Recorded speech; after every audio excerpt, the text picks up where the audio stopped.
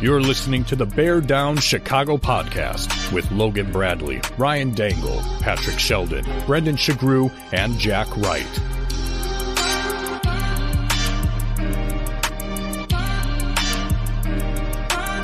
The Bear Down Chicago podcast. Yeah, we're that Bears podcast.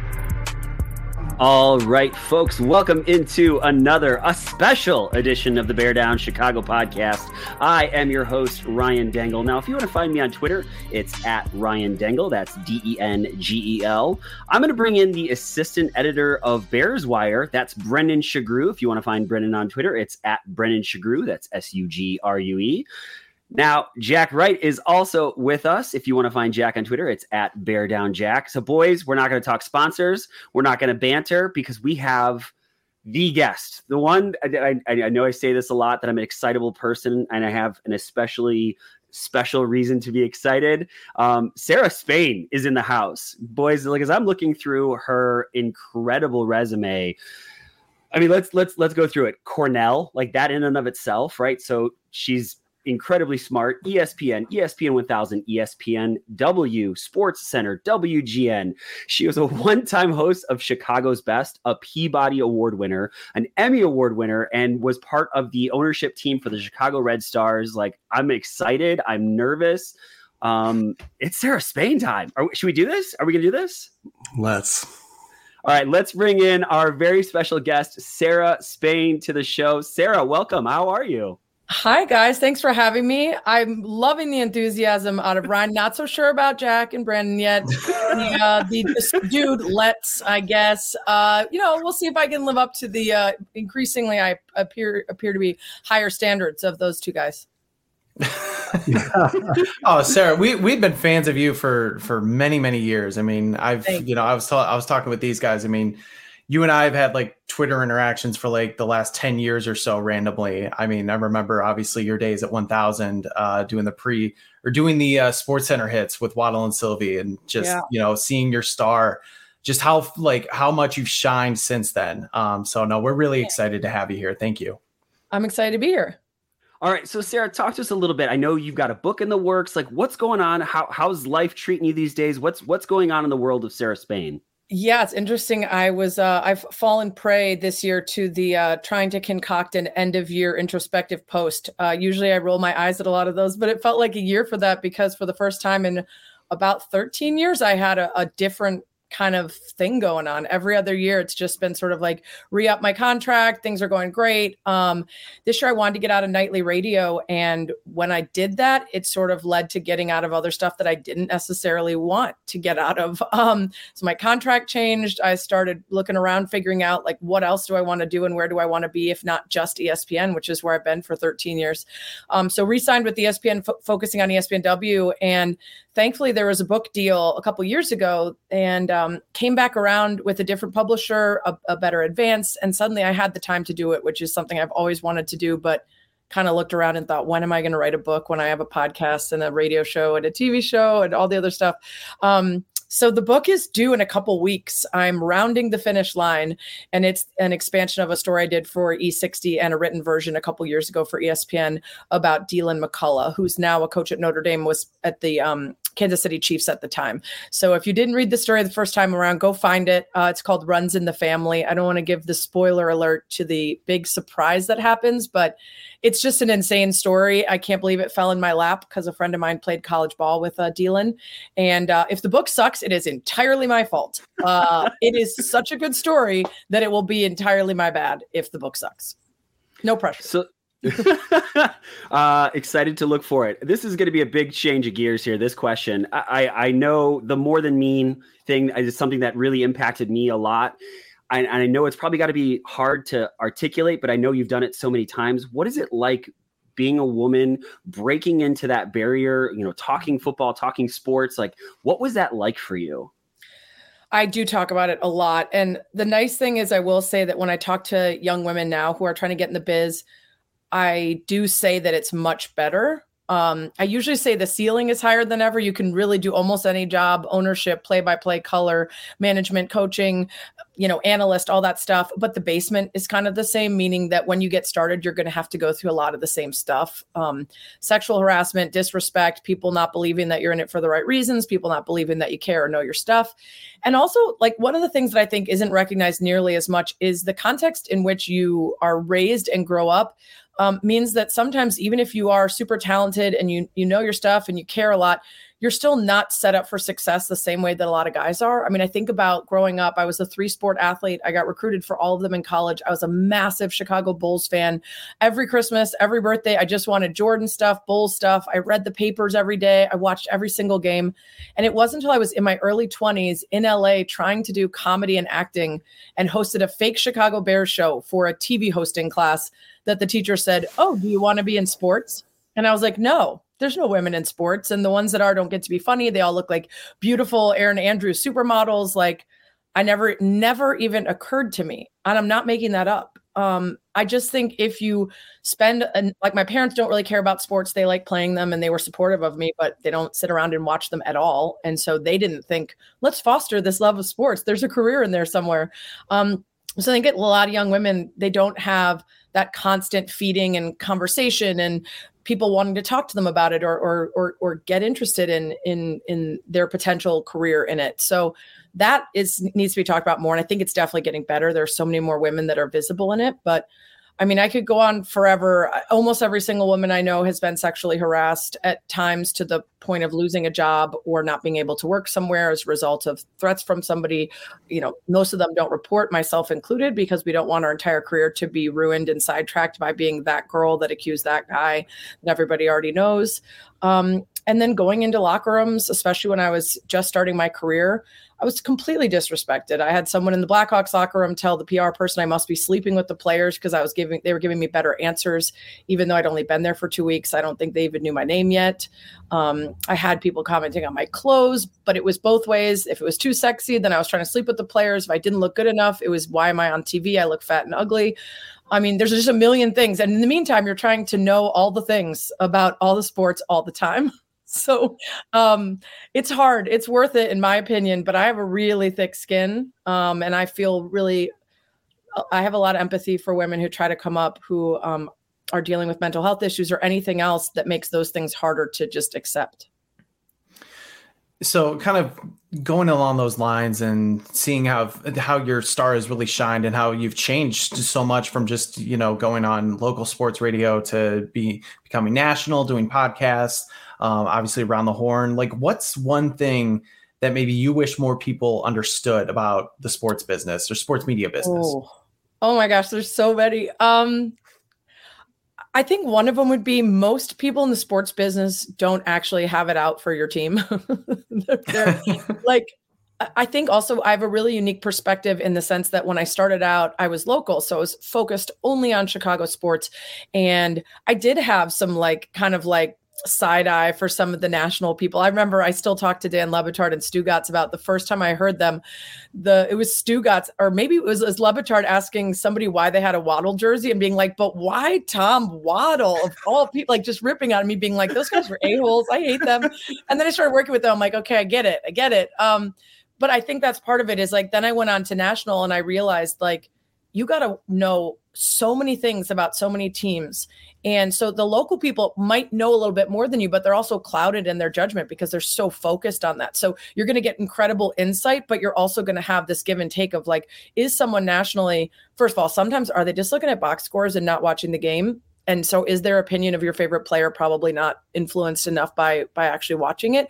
Or are you so buried in your fandom that you can't see past what you hope for the player that you're watching and take an honest criticism from somebody out there? So I think people just freak out about everything, which I get it. I love the passion, but most people are not giving opinions because they really want your team to suck or they're mad. They just are giving their opinion, which everybody's got one. They're like buttholes, I don't know if I'm allowed to swear. I'm doing a really good job so far of not saying. You've done a phenomenal job. I feel like, first of all, I need to set the record straight, Sarah, that I am excited that you are on without question. I have a daughter who's a junior soccer player and a tennis player. Nice. So I just love, having the ability to like point to you and say, see, look, here's a woman in sports who's like excelling. So that's great. And then also shout out to Tom her. Waddle, of course, Tom Waddle, because he's like the best of humans. Leads the league in smelling salts. What's not to like? Exactly. He is the best of guys. So what's next for you? What's the next chapter look like for you, Sarah? Well, I got to finish this book, which is terrifying. Although I'm in a groove now. When I started, I was like, this was a big mistake. Wow. And then once I got in a groove, I was like, okay, I'm figuring it out. But suddenly going from talking to people all day to being by yourself all day for hours, and then spending a full year on something, a year plus, and then just turning it and being like, hope it doesn't suck. Otherwise I wasted a whole year of my life. And telling a real story about a person and their family and all the things that come with that is, it's hard. But so that is going to be, once I turn in the manuscript and the original draft, then it's editing and revising and all the other stuff. And then hopefully publishing and promoting and all that. I'm also planning to re-sign with ESPN for ESPNW and continue my work there. I really like what's been the best part of this sort of unexpected change this year is I got to hop off the roller coaster for a second and figure out what I actually wanted to do. I knew I wanted to get out of nightly radio, even though I liked the work. I just wanted to go to a happy hour or like a Bulls game at 7 p.m. or, working for 7 straight years till 9 p.m. or 8 p.m. every night. It's just such a different life, especially when you're doing 2 to 3 hours of radio on everything, because that means all day something happens that you have to know. So you never really stop working from the beginning of when you wake up till 8 or 9 p.m. And I just was kind of ready to be done with that. Also, like the ephemeral reactions to things are fun, but they aren't as thoughtful. And so doing that for all those years and just being like, okay, we're going to talk about the NBA MVP 4 months in advance. And then we're going to react to this one play and this one quote and this one thing. And then it's gone forever and it's not important. I kind of wanted to do more storytelling and more thought-provoking stuff. And so that's what I'm looking around for now. This past year, I did a whole bunch of gigs, some really fun ones. I interviewed Eli Manning and Joe Montana for different like corporate conferences, flew all over the country to do fun stuff like that. I went to Australia and New Zealand with Angel City and Gatorade for the Women's World Cup. I just got to do more stuff that otherwise wouldn't have because of my contract or time. And so I'm trying to find that balance for this year too. So I can't reveal anything yet. I am in meetings with a bunch of places and trying to figure out what I missed about my old life and what I didn't miss and try to just pick the good stuff. That's so cool. I really wish like I could kind of have that similar like reset a little bit or just, try to, look back and think what I advise it if possible, but it is a little bit terrifying and easier said than done. Thankfully, I managed to, put together enough stuff this year and I feel optimistic, but it is pretty scary after 13 years of just like, here's your contract for the next 4 years. Here's how much you're going to make and here's what you're going to do. And that's it, to be like, oh, well, now I'm like a la carte person and bouncing around. But I like massive shout outs to people like Le Batard and Jamel Hill and like people that I loved from ESPN that went off to do their own thing and had great advice for me and said like, your identity is not ESPN. It's not the end of the world if you're not working for them 24/7, 365, which is what I had been doing forever for most of my career. So that's a great point. We're going to get to some Bears questions in a minute, but first, Ryan mentioned it. Obviously, you were a part of the Chicago Red Stars ownership group for, I think, a few years. Yeah. First, what was that experience like? And second, now having done it, do you maybe have a different viewpoint of other ownership groups? Like, because we on the outside, people just want to say, oh, sell the team or ownership needs to do that. But in your opinion, has that changed? And, what's that look like behind the curtain? Totally. In a number of ways. One of them I will say is like, I would occasionally be like, oh, shoot, like I'm the man now. Like I've made a career out of like criticizing the man and like, they're not doing this right and do this and spend on this. And I was like, shit, that's me. But like, I tried to do it in the best ways, but then also like, there's a couple things. The biggest takeaways I would say, and I'm wearing my shirt from The Beef, which I don't know if you guys are fans of that show. Sorry, The Bear. Yes, but very much so. In this second season, this through line was people warning the secondary main character, like figure out who you're working with, make sure you can trust who you're working with and who's partnering with you. And for me, that was writ so large when we had a conflict on our team with a coach that was toxic. And it was not long into my ownership before players came to me and another female new owner to say that they had a problem with him. And I immediately went to our majority owner. We had meetings about it. We talked about how do we address this? When do we address this? How quickly? Who do we bring in? How do we make sure we're listening to the players? And ultimately, there was this massive, chaos separation of ownership and leadership, and who wanted to, in my opinion, handle it correctly and definitively, and who wanted to try to kind of bury their heads in the sand and hope it would go away.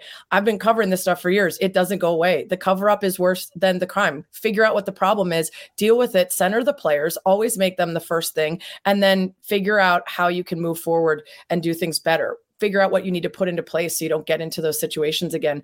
And so the biggest thing I learned was, who are you in business with? And do you trust that when those situations come up, they're going to handle it right? I don't think it was handled right. And it was especially frustrating for me because I was such a public facing part of the ownership group that people were blaming me for the actions of the team, despite the fact that I was behind the scenes trying to act very differently.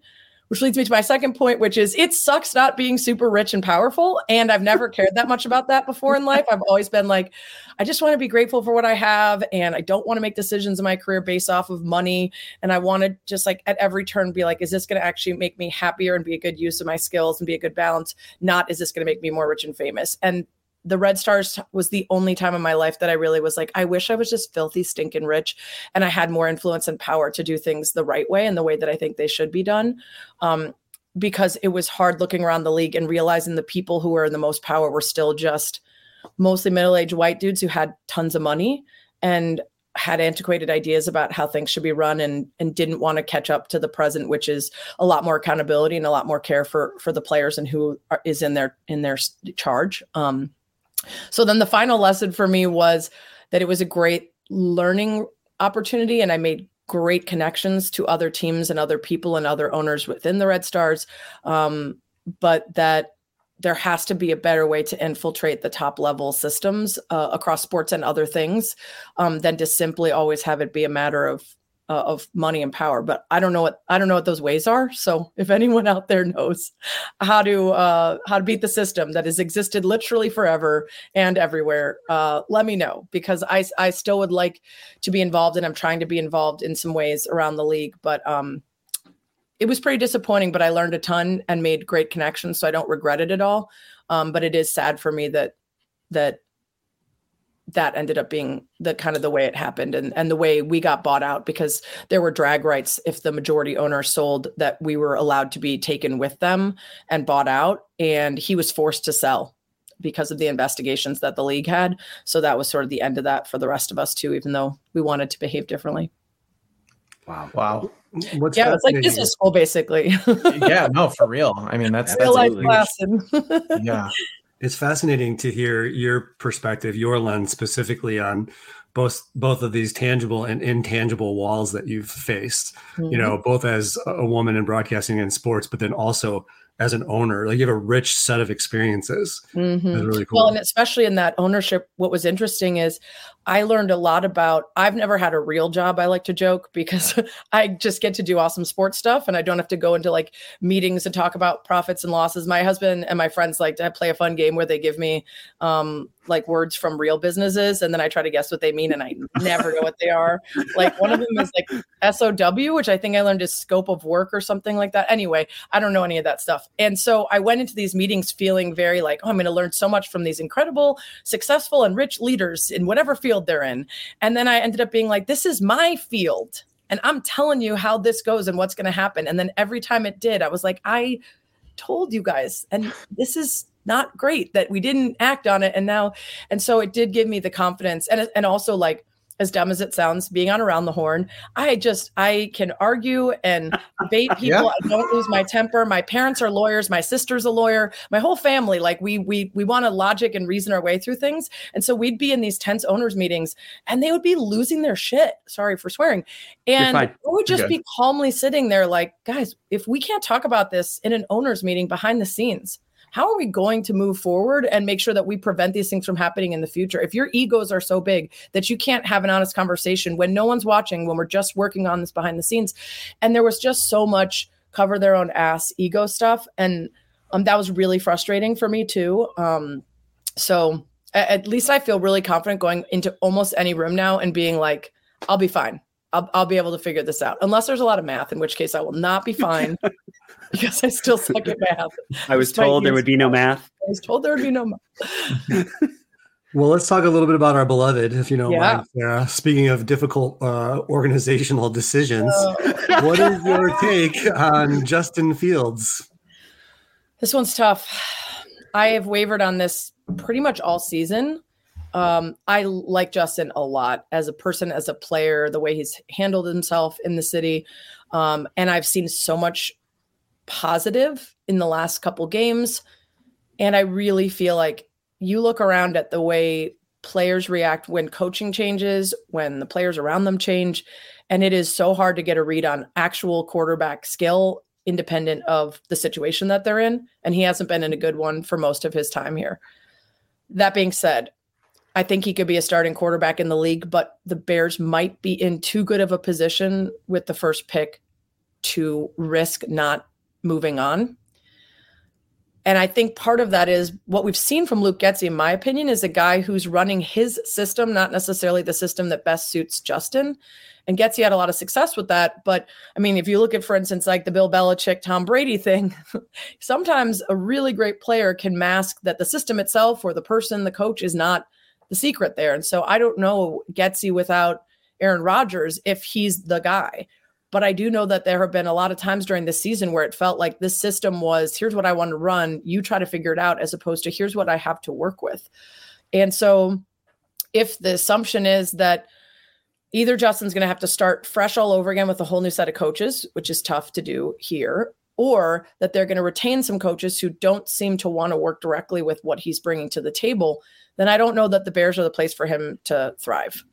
And if it were any other situation, and it wasn't these quarterbacks, May and Williams, that are super coming in super well received, that people, some execs are saying would go first last year as well, in recent years would have topped every draft class, then it would be a tougher decision. But I think in the end, you have to go with drafting a quarterback. Now, the real question is, do we have the flexibility to maybe hang on to Justin Fields instead of trading him, so that you're not leaving yourself in a situation where if your draft pick either is not ready, you just see it in camp and you're going to destroy their future by putting them out there week one, or there's an injury and you've spent all this money and time putting together a team around them, and now you're nothing because you lost the centerpiece and you go to a backup that really isn't anything.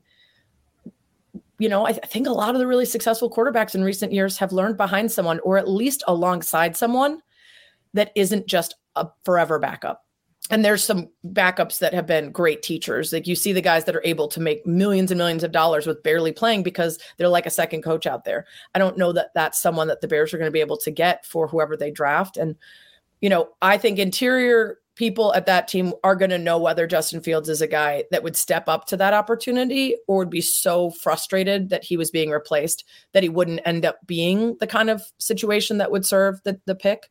But I look at Mahomes and Rodgers and all these guys that really had time to learn before they got thrown in there. And I don't know if even some great players like Trevor Lawrence and, Herbert, you look at guys that you're so excited about, and then there starts to be some setbacks when the league gets to know them a little better. I know I haven't really answered your question. I've just been dancing around it, but it's a really hard question. And I hate it because I like Justin so much and I wanted it to be easy. I wanted him to just blow our socks off, but I don't have a lot of faith in Eberflus. I think he's made the defense look better, but he's not the guy to me. I don't find him inspiring. He's blown a million games that they could have won. Mm-hmm. So if we're going to go another coach, and then we're going to expect yet another coach to deal with a quarterback that wasn't his pick, that wasn't his guy, it might be better to just start fresh, which feels like we keep doing that but it does feel like with Poles, we're making progress in the midst of these changes. Whereas before it was just like, oops, we screwed up again. Start over. Oh no, we're still bad. Start over. And this time I'm like, all right, I trust in Poles. I do. I think that Poles has shown me enough now to trust in his decision-making and his talent, his eye for talent. And so with that in mind, the coach is the most important thing. And I just don't think they've been good at finding the right guy for the job the last couple of years. I answered a lot of questions in there. And you did, yeah. Sarah. And one of the things most hotly contested, like shouting, like it got uncomfortable for other hosts, is when we had the Eberflus conversation. Jack is kind of the captain of the Matt Eberflus fan club. He's going to be so mad that I said it that way. We love nuance on this podcast, but so I guess the only question then, because you kind of already answered that question, is do you see a way in which Matt Eberflus should be brought back next year? Or is it like, I'm out on this guy, there's no way that he can bring me back? It's not a Matt Nagy situation, who, by the way, I liked Matt Nagy the first year. Of course, we all did. He was coach of the year and he was really exciting. And then it was like, everybody figured you out and you got no more tricks in your bag. But the wise. It's not that situation, but it doesn't feel like there's passion there. And I know that like the eye test on does the guy get fired up is not a good one for how good of a coach he is. But there's so much exciting, thought-provoking, different, smart coaching in the league when you look around to some of the best young guys. And that's not what I'm getting here. I want an offensive-minded coach. We can't solve our quarterback problems if we keep making our head man a defensive guy, unless we really think Luke Getsy is the mastermind. And even then, I want to see what this team does with an offensive-minded head coach. The problem is I don't know that this is the year for like the wonderkind that everybody is looking for. But I'm not going to like throw a tantrum if Eberflus is back, but I just think you're prolonging the inevitable if you do that. And the Bears have a tendency to hang on too long due to loyalty instead of being able to see a problem and move on from it. And especially if you're going to bring in a new quarterback, like try to figure out who makes the most sense there. And I don't think that's going to be Flus. Sorry, Captain Flus over there. I'm not Captain Flus. So you're not excited, Jack. You're not excited about having Sarah Spain on our show. Which maybe no eye for talent. Is that what we found out? Wow. She's taking shots. Let's go, Sarah. You come back anytime you want. Add some fuel to the fire.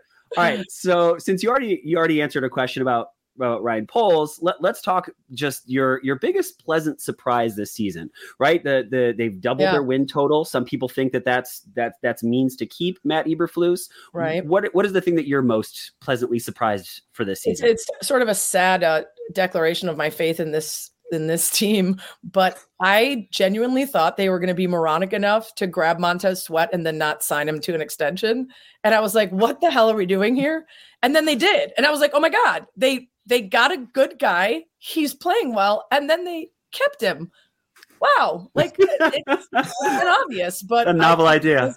There was a stretch there where we were like, oh shit, they're just going to let him go though. And then he's going to get scooped up by someone else. So I would say Sweat. I mean, just so fun to watch. And it's been a little while, I want to say probably the Khalil Mack days when you had a guy that you really felt like was scaring opposing quarterbacks. So that's been cool. All right. On the flip side, biggest disappointment.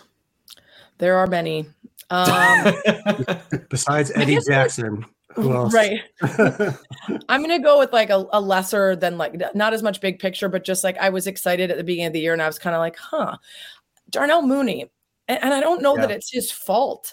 I don't think they're drawing up the right plays for him. He's obviously had a couple opportunities that didn't go his way, which is a bummer, but I'm not blaming him so much as it's just like, I feel like there was an opportunity there to use those guys the way that at times like the Bills have used like Davis and Diggs, or the way we've seen, the Dolphins be able to use Tyreek sometimes as a decoy. And I thought that there was talent there and the ability, and I think he did too, which is sad. At the beginning of the season, there was a lot of hope for him.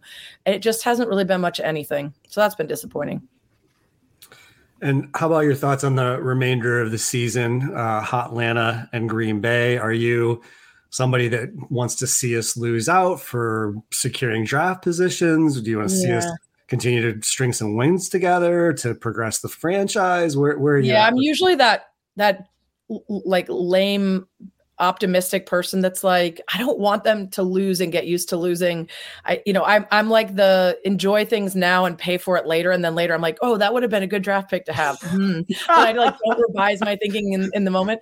And I'm going to be that person again. Like, I think that this team needs to start behaving like they believe that they will be a good team, and that requires going out and trying to win hard games and going out and actually having that feeling. And I remember talking to, I want to say it was Sam Acho when he came over to the Bears. And I just said, like, what's the biggest difference? I'm fascinated by why some teams are perpetual losers and other teams can go through different ownership, coaches, quarterbacks, and still have this like through line of success. And one of the things he said was just the way that the franchise seems to expect to lose or be okay with losing. And when he got to the Bears, he was shocked how much it was just sort of like, well, that's kind of, we're not very good. Right. And that was a real bummer, but not surprising. And I think there's a real truth to that. And if you want to take a bunch of this team that you've put together and expect them to be the ones that you win with next year, then you gotta get in that mindset, I think, now. And I also think, obviously, the Panthers have done us a huge solid by just sucking so hard that we know we're going to have that. And then it's like you either have a pick you really want to make with the Bears pick, or you can use that to get more picks further down. You could trade it away and just get a couple guys. So I think, and again, what'll happen is they'll win and we'll be like, yay, good job. And then we'll get to the draft and we'll be like, ooh, that 2 spots up, we would have gotten this thing instead of, but for right now, I guess without being able to see the future, I would rather see them finish strong for all the reasons I just said. And also, like, either if they decide to stick with Justin, got to get him in a winning mindset now, or if they don't and they want to trade him, got to make him really, attractive to other teams so you get more from that. So yeah, I'm an athlete. It's really hard for me to want people out there risking their lives, quite literally, in football, to lose. Well, and this is such a young team that many of them are going to be back next year. And I remember we interviewed former Bears safety Cam Worrell, who was one of the special team greats during the Lovie years. Yeah. And he told us a story about how he went to Miami in 2007, which was the 1-15 year.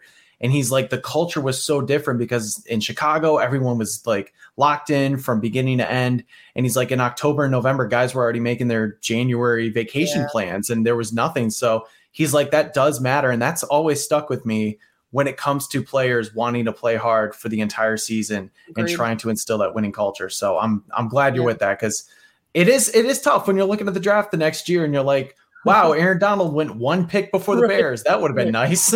Right. I mean, not that they would have picked him anyway. I mean, maybe with polls, we can actually think like, oh man, we could have gotten that guy. We would have taken him too. In the past, it was like, oh, we wouldn't have taken him. We would have found someone who can jump out of a pool. Ooh. By the way, also, I want to see more Cairo Santos dancing in a Christmas blazer. Yes. Probably won't be Christmas again. The time, the season will have passed, but whatever dancing we can get out of Cairo in the future, like, I'm here for that. I want more of that. I like the celebratory, even though I don't think it's Club Dub anymore. In my heart, it will always be Club Dub. So I want more of that. The special teams unit is a vibe. Him, Patrick Scales, Trenton Gill, like those guys. I want to party with those guys. Yeah, well, I don't think, based on my limited interaction with Pat Scales, I don't think he parties a lot. But I want to say, I was doing an interview and he was talking about, like, he likes romantic comedies. He doesn't watch sports. He's an interesting cat, a different cat. Yeah. But yeah, no, I like that they are so united. They're such like a squad. Those three, they're fun. Yeah. So we talked a little bit about former Bears, and you've interviewed a ton of people in the past. I know you used to do a show with Robbie Gould. So what's your favorite like Bears related media moment? Could be an interview, could be just like a moment that you were covering a game. What stands out to you? I just did one show with Robbie when he was trying to figure out if he wanted to do a podcast, but I would like him to get in the media, and I've already told him as much. I think he'd be good. He's got a lot of opinions. That's tough. I mean, I guess media moment is different because, like, my top moment was when I was at the Super Bowl and Devin Hester returned the opening kickoff, and I thought I was going to blow a vein in my head, and I thought they might win. And then that quickly dissipated, but it was awesome at the time. Man, I don't even know. It's just a silly one, but Peanut Tillman's one of my all-time favorite players. And when I first got to Chicago and I was working for this small startup website, he was doing a charity event, flag football game with some teammates. And he was such a generous, awesome guy to the media that instead of doing a quick media interview like he did with everybody else, like, what does it mean to you to have your teammates support you? And what's this cause? I mic'd him and myself both up. And it was when they were trying to have Devin Hester be the number one wide receiver, which Hall of Fame, first ballot, yes. But not as a receiver. And so I pretended like I was trying out to be on the receiving corps and had Peanut, tell me a route and then throw me the ball. And then I told him to just mercilessly make fun of me. And it was just such a fun shoot of us playing around together because he's such a funny guy. And I did the whole Second City improv and like would come to these interviews trying to get guys to be more playful and show their personality. And he was so quick. So I don't know, that was like years and years ago, but it was just a really fun one. And also it was really hard at the beginning of my career. So having players like that would go out of their way to like do fun stuff and make me feel welcome and respect me was like a really big deal. So I always have a soft spot in my heart for Peanut. Sarah, we know your time is incredibly valuable. Is it okay if we hit you with a few just like quick hitter questions? Because we don't want to really keep you too long. Keeping me from writing, which is fine. All right. So we've got some quick hitters for you, and hopefully we could just do a little bit of rapid fire. You ready to roll? Okay. Yes. All right. So your current favorite Chicago Bear? Ew, it's too hard. That's mean. This is a weird thing because I just said I want to move on with him, but Justin Fields still my guy. I love him. He's got such good swag. It's a great answer. Yeah. Your Reese's ranking, your top 3 Reese's, right? So you go the classic, do you the white chocolate version. What are your top 3? I only got top 2. I go classic Reese's and I go Reese's Pieces. I don't mess with any of the other ones. I mean, you could make it shaped like a tree if you want, but that's really just a classic in a different shape. I don't want white chocolate. I don't really need, what I don't even like is like when they like, I don't even know if this is a real Reese's or a knockoff. It's like double stuffed or something. It's too much. Just the OG. Okay. This is another one that has been hotly contested upon this podcast. So Oreos, do you go the golden, the classic, or other? Best Oreo, which is in fact one of the best cookies of all time and is better than the Thin Mint, which potentially inspired it, is the Oreo Thin Mint. If you have not had it, it's bomb. I don't know if that's actually, I think it's just called Oreo Mint, but it's the thin kind. So the cookie's thinner and the stuffing's thinner, and you can just pop them like Tic Tacs. They're delicious. I only get them once a year for my Christmas party. And then I put most of them out so that I'm not responsible for eating an entire container. But I usually hide like half of a sleeve side in the corner for the next day when I'm hungover. And then I get to go to town on them. So, okay, you didn't start any fights there. That's awesome. Good. I don't know if that's possible, but you didn't. Okay. Best deep dish in Chicagoland. Ooh. It's Eduardo's, which most people don't know. And Eduardo's used to be more locations, and it was EDWARDO. And then inexplicably, they opened up Eduardo's Enoteca, EDU. Well, I can't spell right now. EDUORDO. Anyway, the point is, it's Eduardo's. It's the best. It's so good, but it's harder to find. So then Malnati's, which is the easier one to find after that. But if you've never had Eduardo's, it's amazing. And if you look on the menu online, you probably won't even see it. You'll be like, they don't even do deep dish. But then you go there and they do, and you take it home with you. Okay. Best Chicago food. Best Chicago food. It can be like, from a specific restaurant. It can be anything that you want to say. My gosh, that's impossible. That's like the meanest question I've ever gotten in my whole life. Jack wrote it. No. It's always you. Gosh. Okay. Because I don't have hours, and neither do you or anyone watching, if there is indeed anyone still watching, for me to like run through all these, I'm going to go with the 2 things that just immediately popped into my head. One is the Garrett's Chicago mix of caramel and cheese popcorn. Excellent. That stuff is just straight crack, and it is delicious. I've never had crack, but I'm just using that. Also, there's a restaurant called Sealy Corey in Wicker Park also known as Thai Village if you order online. And they have a Penang veggie curry that I just like crave all the time. So those popped into my head, even though there's a million other ones. I mean, there's just some really good like ice cream places, and God, it's too many. That's a mean question. I'm going to let Jack ask this question because when we saw you at Smartless, we wanted to come and say hi, but we also didn't want to be, hi, we're fanboys and interrupt you in the middle of your friendships and also that sort of stuff. You should have.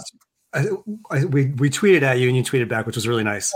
I saw that you posted the Santa episode, which I haven't listened to yet, but I wasn't going to. And then it was one of those things where I was like doing something with my hands. And so my pod just rolled into that one. Yeah. And I was like, well, I'll just check it out. And it's so good. It's a voice you're going to recognize immediately. Okay. And it is all improv between all of them. And it's just hilarious. It's so good. I want to ask you, I would personally love it if Jason Bateman was one of my close personal friends. Like if I could just text him whenever I wanted to text him. But what is it that you love about Smartless? Okay, well, first of all, I feel that way about Jason Bateman, but I want to tell you that I already loved Will Arnett so much. And then now, like, I want to be close personal friends with Will Arnett. And also he follows me on Twitter and Instagram and has messaged me back a few times, which is like legit. Also slight name drop only because it's a really funny story is after that episode of Smartless, if you remember, there were two tapings. There was the early and the late, and we got what's his face?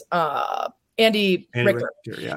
And so my friends that came from the Burbs were like, let's grab a bite after the early show. So we're next door, and my friend who works at House of Blues and for a bunch of ticket stuff messaged me and he's like, oh, the late guest is Mark Cuban, I heard. I was like, oh, cool. So I know Mark Cuban randomly from Facebook messaging him in 2008 to ask if he was going to buy the Cubs. And then we started talking, and then I took him to Elm Street Liquors and we drank 40 ounces in brown bags. Awesome. And like just ended up going across different bars across town. And like, we've been friends ever since. So I texted him and I was like, hey, I heard you're in town. Like, if you want to grab a drink after your show, like, let me know. And he's like, absolutely. Let me know the place. I'm like, I know what you're going to say, but Dive or Nice. And he was like, Dive. So I took Cuban to Rossi's. Now, the thing, if you guys don't know Rossi's, it's like a liquor store and a bar, and it's full dive, like full dive. And this was like kind of COVID-y times. We had masks for the show and all that. Yep. So he had a car service, of course, and we were walking from the Chicago Theater to Rossi. So he beat us there, and they wouldn't let him in because he didn't have ID with him, presumably because he took a private plane, so doesn't need to show ID. So he didn't have it with him, and they were like, we don't know if you're vaccinated or whatever else. So he was sitting in his car, and then we like grab him, and I tell my friend from the ticket thing, I'm like, can you just say you're his agent or something? Or we'll figure something out to get this bouncer to let him in. And then, of course, the bouncer, like when we come up, realizes who it is because all these kids selling chocolates on the street are trying to get Mark to give them money and asking him if the Mavs are going to make any trades at the deadline. So like now the bouncer's like, oh, it is who I thought it was, blah, blah. He's like, all right, I'll let you in even though I'm not supposed to, but you got to take a picture with me. And Cuban's like, yeah, sure, fine. The guy's wearing a T-shirt, this bouncer in the photo that says, I love the taste of P word. But it's spelled out. So this is amazing. Cuban's like, cool. Then we go in and we have a blast and it's so much fun. But I actually messaged when they ran those episodes, I messaged Arnett and I was like, funny story for you. Right after that show, we took Mark to this dive bar and he ends up in like a photo with this bouncer wearing this shirt and they weren't going to let him. Anyway, slight name drop, but worth it because it was funny. What do I love about the show? It is extremely joyful. I love their genuine friendship with each other. I love the way they like razz on each other, but you could tell they really love each other. And I love the insights into the relationships they have with these famous people. Sometimes my inner interviewer kicks in and I'm like, holy shit, get to the question. Like one of my least favorite episodes that really stood out was when they had David Byrne on. It was just a disaster. Land the plane. I love Jason Bateman, but he ruined that. Like I think he was just so excited that it was like, it couldn't follow and you didn't get anything good out of him. And I know he's a fascinating dude. So I wanted them to redo that. But yeah, I mean, especially when I need a good mood lifter, I save some episodes so that if I'm like in dire straits, like I just watched a bunch of actual news or like scrolled on my feed and realized that the world is a disaster, I'm like, Smartless, like I need you guys right now. I never realized how quick-witted Will Arnett is. So smart. Until I started listening to it, and it's masterful. He is the simplest stuff that his brain, like it's so good. Yeah. Did you watch Murderville with him? Because it was A bit. I found it exceedingly entertaining, but I'm also an improv person. Okay. And like when Marshawn Lynch was on, did you watch that episode? I can only imagine. I've not seen it. So he was really good, but also he was Marshawn Lynch. So like anytime, if you don't know the concept, it's like someone gets murdered and Will Arnett's the only person who knows the script. Well, everyone knows it except for the guest. So of course, Marshawn has to improv and react to everything. And almost every word was just boss. I got you, boss. Or you know it, boss. Like he's just good. And that's a funny friendship. I think I'm supposed to say favorite episode. I don't have one. They're all amazing, but I have a least favorite one, and it's David Byrne. Okay, good to know. I actually live kind of in the town that Sean Hayes grew up in, and so there's this big like picture of him like on the walls in downtown. The fact that they can make his dad abandoning him funny every time. Every time. You're genius. Every time. What town is that? Can you reveal your location? Yeah, so it's Glen Ellen. Oh, yeah, Chicago Burbs, for sure. Yeah, because I loved when he had Melissa McCarthy on and they talked about going to the goth bar together that just closed. It just announced it's closing. Yeah. And this last one isn't a question as much as it is, can you just tell your dogs that we said hi? We are all dog owners and dog lovers here. And seriously, your Instagram, like one of the reasons that I follow you the most is because of your dogs. And I just need you to know that. Yeah, well, Fletch came in and tried to say hi. I don't know if you heard that at the beginning, but Fletch opened the door that was closed and I forgot to click the little thing to lock it and tried to come in and say hi. But he didn't enjoy our conversation apparently because he didn't stick around. It's probably my fault. Yeah, I'm going to blame Captain Flus. Captain Flus is going to stick, by the way. Thank you. That is absolutely going to stay. It's Captain with a P apostrophe N. Captain Flus. Captain. Sarah Spain, we are so grateful for your time. We're so thankful to have you on the show. Please tell us that there's somehow, some way we can get you to come back some other time when maybe your schedule will allow it. Yeah, this was super fun. You guys do a great job. You're very organized. It's awesome. I'd be happy to come back. I always have to dip one toe in the water just to make sure before I agree to things like this. I had one guy once who kept me for 2 hours and didn't know anything about me. And I was like, at any point, how do I get in and just get out of here? You guys are great. I'll definitely come back. Thank you so much, Sarah. Seriously, get out of here. Have a wonderful rest of your New Year's is coming up. Have a great New Year's. Thanks. You too. Enjoy. See you guys. Thanks, Sarah. That was a lot of fun. Dude, Brendan, I know you got to go. You got to go. Yeah, I got to go. I didn't want to jump out. I got to go to a wedding, but great. Ryan, great job. Awesome job booking it. That was so fun. I will see you and Captain Flus later. I'll talk to you guys soon. See you, Brendan. Enjoy the wedding. Just give me a second, dude. Really cool, man. We have had some amazing guests. We've had Tom Waddle, Mark Silverman, Mark Grody, right? Like you and I had a chance to interview Gary Fensick. I had a chance to talk to the Bears' Adrian Peterson. This is Adam Rank, who is hysterical and amazing. Yeah. I don't want to have any disrespect to those guys. This is got to be my favorite interview that we've ever done. She's amazing. It was amazing. There's a thing about being from Chicagoland that she just personifies, obviously, because she grew up, in Lake Forest and in the Chicago area. But I don't know. There's that plain spoken love for Chicago sports teams. She talked about like logical thinking, just like wanting to have things explained to you. That's something, Ryan, you and I talk about all the time. We're very much like that. We don't need to be right. We just like to have a conversation and we like to talk about logical things. And that's, I don't know, from deep dish to, she's feels like one of us, which I think makes it just more enjoyable to have her on. Dude, I don't like to be the toot our own horn person, but to hear her say that she would absolutely come back, that she had fun, that we were organized. Like, we take this really seriously. I wore a collared shirt today, not because of this episode, because I have family in town, but I just, I was just thinking about it. Like, getting her on the show was not an easy thing to do. She is insanely busy, but once we finally got a contact with her and she said, let's do it, we were overjoyed to have her on the show. it never felt beneath her in any way, shape, or form. And I appreciated that very, very much. And I know a lot of you are at work, supposed to be at work, or staying up way too late for our UK friends, and it means a lot that you would hang out with us. We have some people that we have to thank really, really quick. That is really, really important. That helped this thing move. The first one I have to thank is Jeff Cadwallader. So some of you already know this. Jeff has been with us since the very, very beginning. When we were the Bear Down Report, Jeff was our first sponsor, and he has stuck with us through this whole thing. And it's not just that he's a sponsor. He's a truly amazing guy. I bought and sold a house with Jeff, and I'm telling you, he anticipated every single question that I had.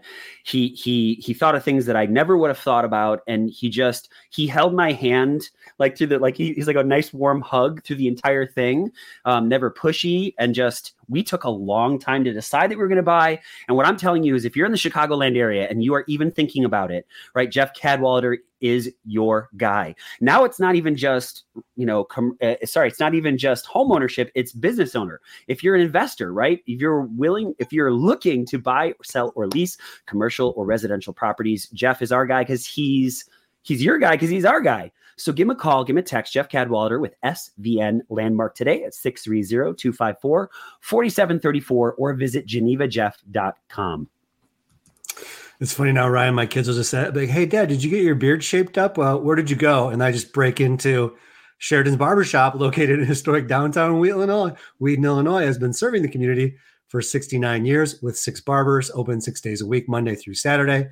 They have appointments available to book online or by phone at your convenience. You can go to Sheridan'sBarbershop.com, or you can call 630-668-0137. Also, you can go to their new digs, I should say, in Naperville. Hensel's Barbershop is located in downtown Naperville. That's been there since 1966. They've got 6 barbers there. Hensel's is open Tuesday through Saturday. You can walk in if you want, or you can book an appointment. If you want to book one, you can go online to henselsbarbershop.com, and make sure you use us as a lead in, hey, we're big fans of the Bear Down Chicago podcast.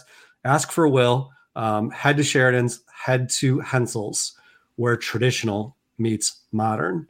We have another sponsor as well. Go ahead. Yeah, Jack, I was just going to say, I want to lead up to this. This is super big for us. Is a big deal. With them opening up the new restaurant, Miskatonic Brewing. I keep messing this up. Brewery. That's a tough word to say, but yeah. Miskatonic beer is freaking phenomenal beer, and I'm so excited about this one. That's all I wanted to say before you spread the word. Yes, and again, I mentioned this at the end of our last episode, which was really well received. So thank you to everybody out there. But what is unique, I think, is we don't have just rando sponsors.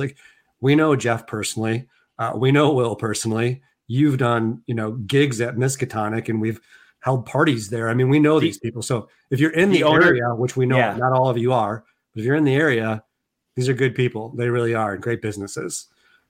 Josh, the owner of Miskatonic Brewery, is as good a guy as it can possibly be. If you go to Miskatonic, so that's at their, it is, sorry, Jack, I don't have the address right in front of me. Do you have the address? Yeah, it's right 47 East Chicago Avenue. So it's their new Naperville location. You go and check out some of their phenomenal food. Let them know the guys at the Bear Down Chicago podcast sent you. They may give you a, at first, and then they'll tell Josh, the owner, and he'll be happy. And seriously, their beer is so good. I know there is a lot of good beer in Chicagoland. I think they've got some of the best. Brewery, yes, Brewha 7 Brewery. All right, so first of all, I'm just going to keep this up every time you talk now. So for our audio only listeners, it's Captain Floos is Jack. There were so many good things that she said that I just am trying to rush through in my head, and there were things that were measured and taken. What was your biggest takeaway from Sarah Spain's time with us? Well, I mean, I do think it's an interesting insight, especially when you talk about what Brendan said and with our interview with Cam Worrell, and then cross-reference that with her anecdote about, was it Sam Ocho? Sam Acho. Thank you. Not Ocho Cinco. Not Ocho Cinco. Yeah, I've got to do that at least once a show now. I think it's like I have a patent on it.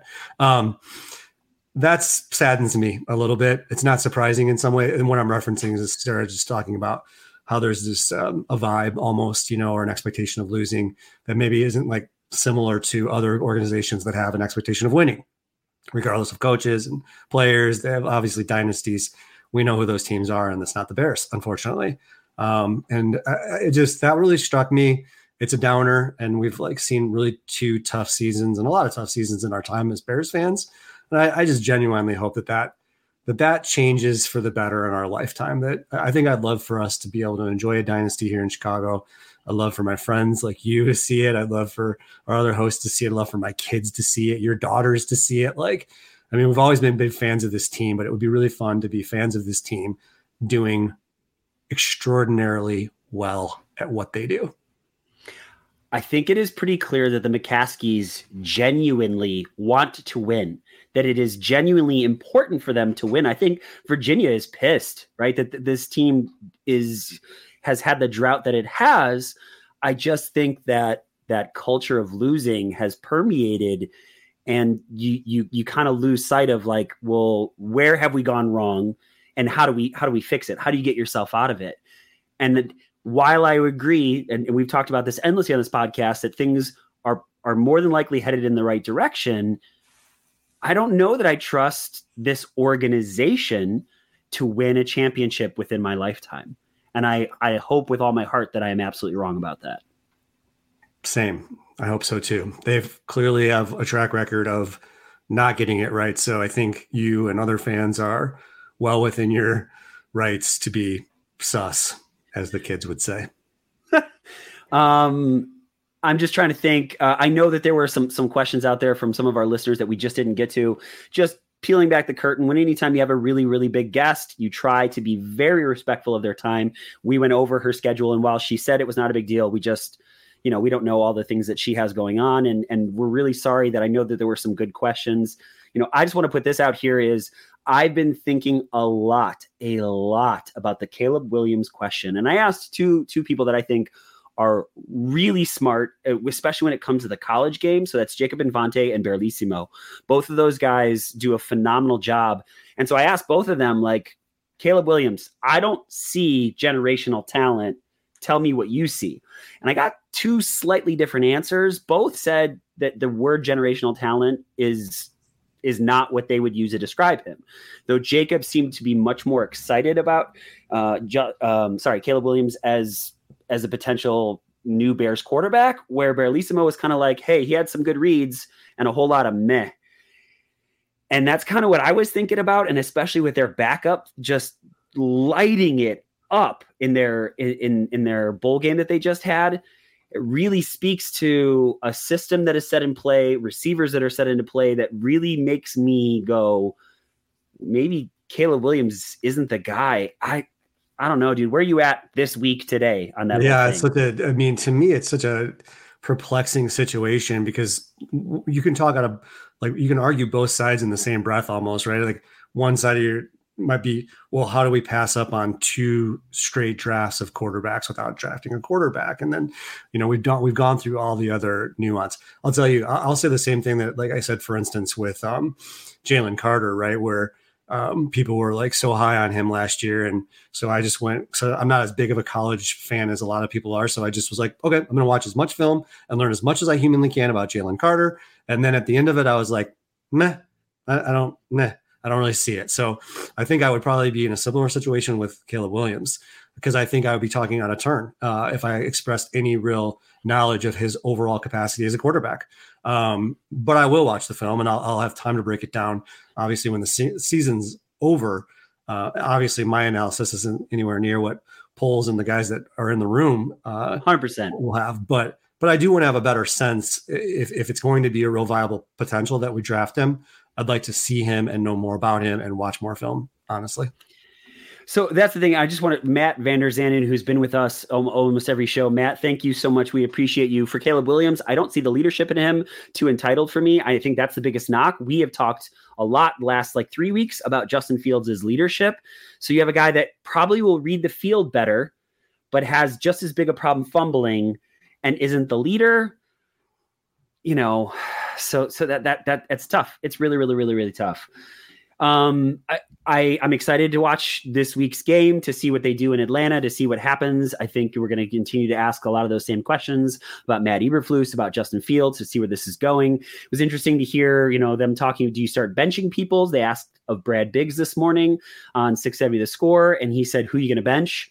And who are you putting up? So Ja'Tyre Carter was one of the names that was like, hey, give him some more chances. And I totally agree with that one, right? The offensive line, I mean, it's just Cody Whitehair's not that great. Lucas Patrick, not fantastic. So let's see what else he can do through the rest of the season. I know we want to see Eddie Jackson benched, but who are you going to play in his place for the next 2 weeks? Right. You play Hicks. I don't know. I mean, I don't see them doing that. So, yeah. So with that, we're just going to put this out here, folks. It is New Year's Eve. The Bears are playing on New Year's Eve. We will not be having a podcast on New Year's Eve. Just there's a lot of other things going on, but we absolutely, positively will be meeting after the Green Bay game. So much to talk about with that one, Jack. I like to be nuanced, and I like to be thoughtful in my approach. And I'm fully ready to admit this, is that when it comes to Green Bay, I'm not rational at all. I'm a fan, which is a fanatic of this team. And it hurts my heart. Like, I don't care about draft position, beat Green Bay. And it's not going to happen. At least that's what I think in my heart. And that hurts me. I appreciate, like our friend Tim Johnson, who's like, I don't care if we only win 2 games. If they're Green Bay, I'm happy with that. I appreciate, the Lovie Smith era where it was like right out of the gate, we have one goal, and that is to beat Green Bay. I do appreciate like that sentiment 100%. And I would love to see us begin to turn the tide on that, because overall the matchup, like in terms of storied franchises, is relatively even, isn't it? Or at least it was. So you're talking about between Bears and Packers? Yeah. The Packers finally swung it to their way. The Bears had led it for forever. And over the last, I want to say 4 years, if Brendan was here, he would know off the top of his head, because he's an encyclopedic knowledge of the Chicago Bears. But I want to say it was in the last 4 years that we've done a lot of losing to that team up there, that it's finally swung in their direction. We got to flip that back. Let's do it. That would be wonderful. Jack, we got to get out of here. I got to get back to my family, and I know you got to get ready for your trip out of here. So that's pretty awesome. Yes. Let's do shout outs. Jack, do you have any shout outs for this week? Definitely want to shout out, Sarah. We're just so thankful for her coming on. Shout out to you, Ryan, for getting her on the show. That was a huge get. Congratulations on that. That was awesome, man. Thank you so much, dude. Yeah, she was awesome to go to email back and forth, and I'm just very, very thankful for Sarah Spain. I have a couple people that I need to thank. First is Ryan Badgley. Ryan Badgley used to run a Bears podcast and did a phenomenal job, but he's just kind of taken a back seat to it, and he's retweeted this episode, and that was awesome. So, Badge, thank you. Nicole Pinter or Pinter, Nicole, I'm sorry about that. I'm guessing Pinter. She retweeted this one as well, and we've had some good back and forth. So Nicole, thank you. And then obviously Baralissimo and Jacob Infante. I know they're getting the Caleb Williams question a lot, and so they took time to answer it. For all of you that are hanging out with us, if this is your first episode for the Bear Down Chicago podcast, thank you for hanging out with us. We have some awesome guests coming up that we're very excited about. We usually record every night, 7:30 Chicago time on Sunday after the games, unless it's a Monday night game or something else along those lines. If you like this episode, you can hit a like, you can hit a subscribe, you can follow us wherever you find us on social media. You can share this with a friend. It means so very much to us. There are so many Bears places to get your content out there, and you've chosen to hang out with us. We're thankful, right, Jack? Anything else? No, you said it, buddy. Absolutely. For all of us here at the Bear Down Chicago podcast, that's Logan Bradley, Patrick Sheldon, Brendan Shagru, Jack Wright. I'm Ryan Dangle, folks. Thank you so much. And as always, Bear Down Chicago.